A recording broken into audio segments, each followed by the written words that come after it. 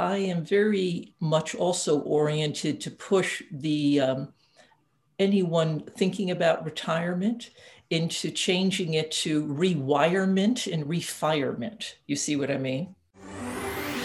Are you ready to hear business stories and learn effective ways to build relationships, generate sales, and level up your business from awesome CEOs, entrepreneurs, and founders without listening to a long interview? If so, you've come to the right place. Gresh values your time and is ready to share with you the valuable info you're in search of. This is the I Am CEO podcast. Hello. This is Gresh from the I Am CEO podcast, and I have a very special guest on the show today. I have Dr. Karen Gedney of DRG Consulting. Dr. Karen, it's great to have you on the show. Thank you very much, Gresham. Super excited to have you on, and the pleasure is all ours. And before we jumped into the interview, I want to read a little bit more about Dr. Karen so you can hear about all the awesome things that she's doing. And Dr. Karen is an internal medicine specialist who was placed in a male prison to do a 4-year payback for a scholarship she received and turned it into a calling that lasted 30 years. When she left that career, she started her business, DRG Consulting, LLC, and became a speaker, prison reform activist, expert medical witness, and the author of 30 Years Behind Bars, Trials of a Prison Doctor. Dr. Karen, great to have you on the show. Are you ready to speak to the IMCL community? Yes, I am. Awesome. Well, let's do it then. So to kind of kick everything off, I wanted to rewind the clock a little bit, hear a little bit more on how you got started, what I call your CEO story. Well, I think the biggest thing is that if you spend 30 years as a paid salaried person and then you retire, you are faced with, well, what do I exactly do next? And I have to admit, I ended up trying two things. I had a foot in both the correctional world and the medical world. So I got a new degree in medicine, anti-aging and regenerative medicine. And then I also became involved in speaking about my let's say, experiences and writing my book, because I realized that there had never been a book written by a female prison doctor in the United States. And I had done 30 years and let's say, was at the forefront of prison reform and HIV epidemics and everything before anybody really started talking about anything. And I actually looked at both. And then I realized I would make the greatest impact where there was the least amount of voice. Mm-hmm. And that's really where I started. And I realized, okay, Karen, this has to be a little bit more than a hobby, right? If you're going to do it, you should really function like a business. Not that money is my criteria, but many people told me, hey, Karen, don't keep doing things for free. Be paid, and then you can always funnel that money into things that you consider worthwhile. And that made more sense to me. That's how I sort of got into it.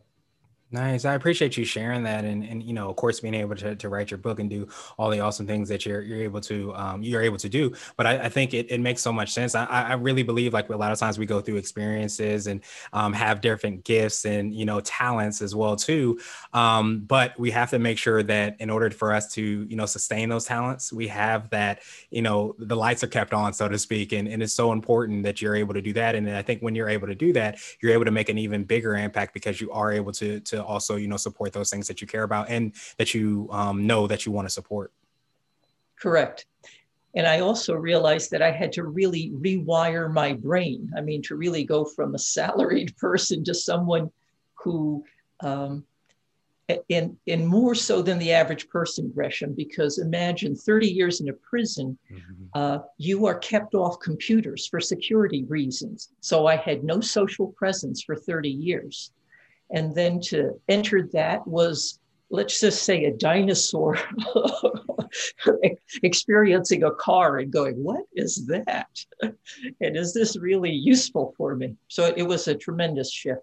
Yeah, I imagine. And like you said, I appreciate you, you know, mentioning that and sharing that about, you know, that transition that you had and having to relearn a lot of different skills and understand how best to kind of, you know, take your business and the book, you know, to another level. So I guess, could you tell us a little bit more on that journey and also like what you came to, like how you work with your clients and a little bit more about your book as well? Yeah, well, let's say I started first with little speaking gigs at community service clubs. And then I had written the book, but I had no idea how to, like, should I self-publish, publish, that sort of thing. And then I realized, well, I actually wanted to self-publish mainly because I wanted it to be my story. And I realized that publishers, they are shooting for let's say, a different world than I am. And they would probably just, I don't know, promote the gruesome parts and leave out the good parts. And I wanted it to be mine. And plus, I wasn't really oriented to make money. I wanted to actually expose the society to a world and see it through the eyes of someone oriented to heal, not the captive side, the captor side, and what you tend to see in movies. I wanted to roll back the curtain. And that's why I kept it self-published. But I knew that I had to get help because I really had no idea about websites and social media. And there was actually a company in my area that sort of did a bit of everything in-house. Not that they were excellent at everything, but it got me a foot in the front door, right? And so then it was like, okay, now I have the website. Now I've got my little Facebook thing going and my LinkedIn thing, and the book is on Amazon. And then what do you do next, right? And that was actually the hardest step for me because I never was used to promoting myself. Everybody came to me in the prison, right? I never promoted myself. And I have to admit that I ran into a mentor who was incredible for me. And that was Pat Lynch, who was the CEO of Women's Radio. And she interviewed me because I became a proponent to abolish the death penalty. And then she said, hey, Karen, you could be the voice for prison reform in the United States. You have a unique voice. You could be this, you could be that. And it was almost sort of scary that here I have this, woman who's been in the business a long time. And she started nudging and pushing me into things that she goes, okay, now you have to become involved with women's organizations, and then you have to get publicity. And as you know, we met on the National Publicity Summit, right? And I realized, yeah, that makes sense to me to actually invest in myself so I can interact with media and publicity. I also, when I know you talk about CEOs, about their sort of hacks or like some other weird things they may do, I realized, and this is a very bizarre hack, but in my area, one of the prisons, which is Nevada State Prison, is a territorial prison from 1862 and ran till 2012. And I had done work there as well. And it's in my town, basically. I have 3 prisons sort of on the outskirts of Carson City, Nevada. And they turned it into a historical society. And I thought, well, this is interesting. I love history, and I can actually once in a while be a tour guide and promote my book, in the historical prison. You see what I mean? Yeah. I was starting to think of odd things to promote my book. So that's very important, I think, for everyone who's working in that field, especially who are just starting out. That's the thing. And coming from the mindset, it's one thing like you who probably started at a CEO, that level of CEO. It's very different for people who are, let's say, the retirement arena, who have been sort of brainwashed for a salary and doing this. And I am very much also oriented to push the anyone thinking about retirement into changing it to rewirement and refirement. You see what I mean? And then, and because I have that medical piece in anti-aging, it sort of fits there too. And I can use the concept of my why or my purpose is really in the prison reform arena. And they have to find something where the why is big enough. And this is an absolute necessity for every CEO. If it's just to make money, that to me is, I think all CEOs need a vision, and they have to have a really strong why. And then once they're there, then becomes the how and the what. And to me, I'm at the vision and the why, and I'm just starting to climbing on the how and the what. Yeah, well, I appreciate you sharing that, and definitely, hearing about your journey, and continue, hopefully, to hear about your journey. And I love that kind of nugget, because I often say, first of all, I love, many things that you said, especially about the rewiring and the refiring piece, because I think so many times, when you start a business, or for, lack of a better term, if you start anything, you have to kind of rewire yourself. We forget about that mindset piece, and how you have to kind of relearn some of the things you've been learning from years. But I appreciate you sharing that journey, because I think so many times we can get so attached to the how of what we're doing, and we forget about our why, we forget about our mission, and we forget that to truly kind of innovate and do things, especially if there isn't a path that's created, you have to kind of understand why you're doing it, and then let the how kind of manifest itself after that. So I wanted to ask you now for my absolute favorite question, which I call the definition of what it means to be a CEO. And we're hoping to have different quote unquote CEOs on this show. And as an activist and speaker, and doing so many phenomenal things as an author, I wanted to ask you, Dr. Karen, what does being a CEO mean to you? A CEO to me means that I have to take my vision and actually make it in a way that I reach the greatest amount of people, and that what returns I get from it, I can return to society. That's what a CEO means to me. And my investment in terms of my money and my time is that I do not want to go broke. All right, let's be clear about that one. Yes. But my investment is the enjoyment for me. It's actually the enjoyment I get from what I'm doing.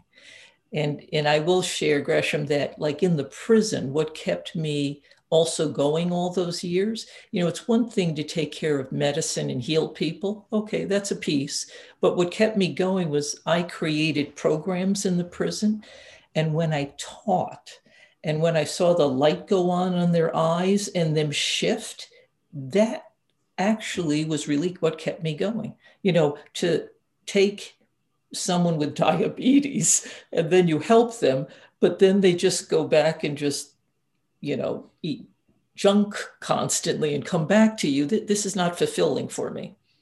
But to see the light go on and them shift, and then also to help others, made all the difference. And that's one of the reasons I stayed.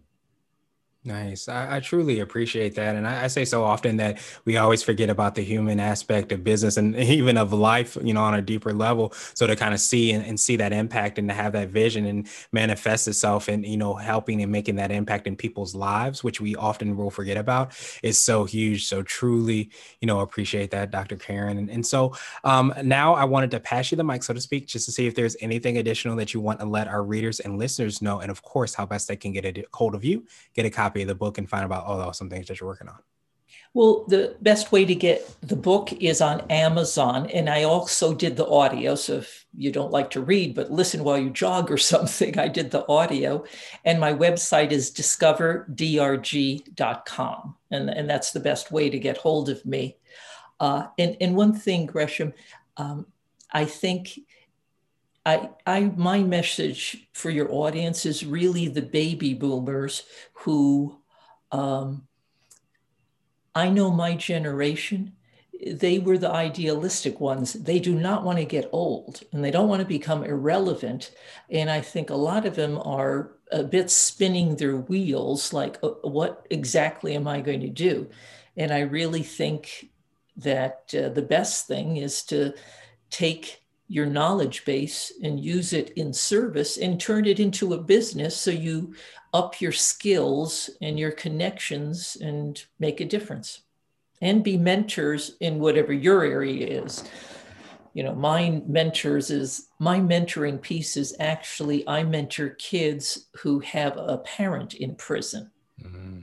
That's what I like to do. And they become sort of like my godchildren, and they keep me young.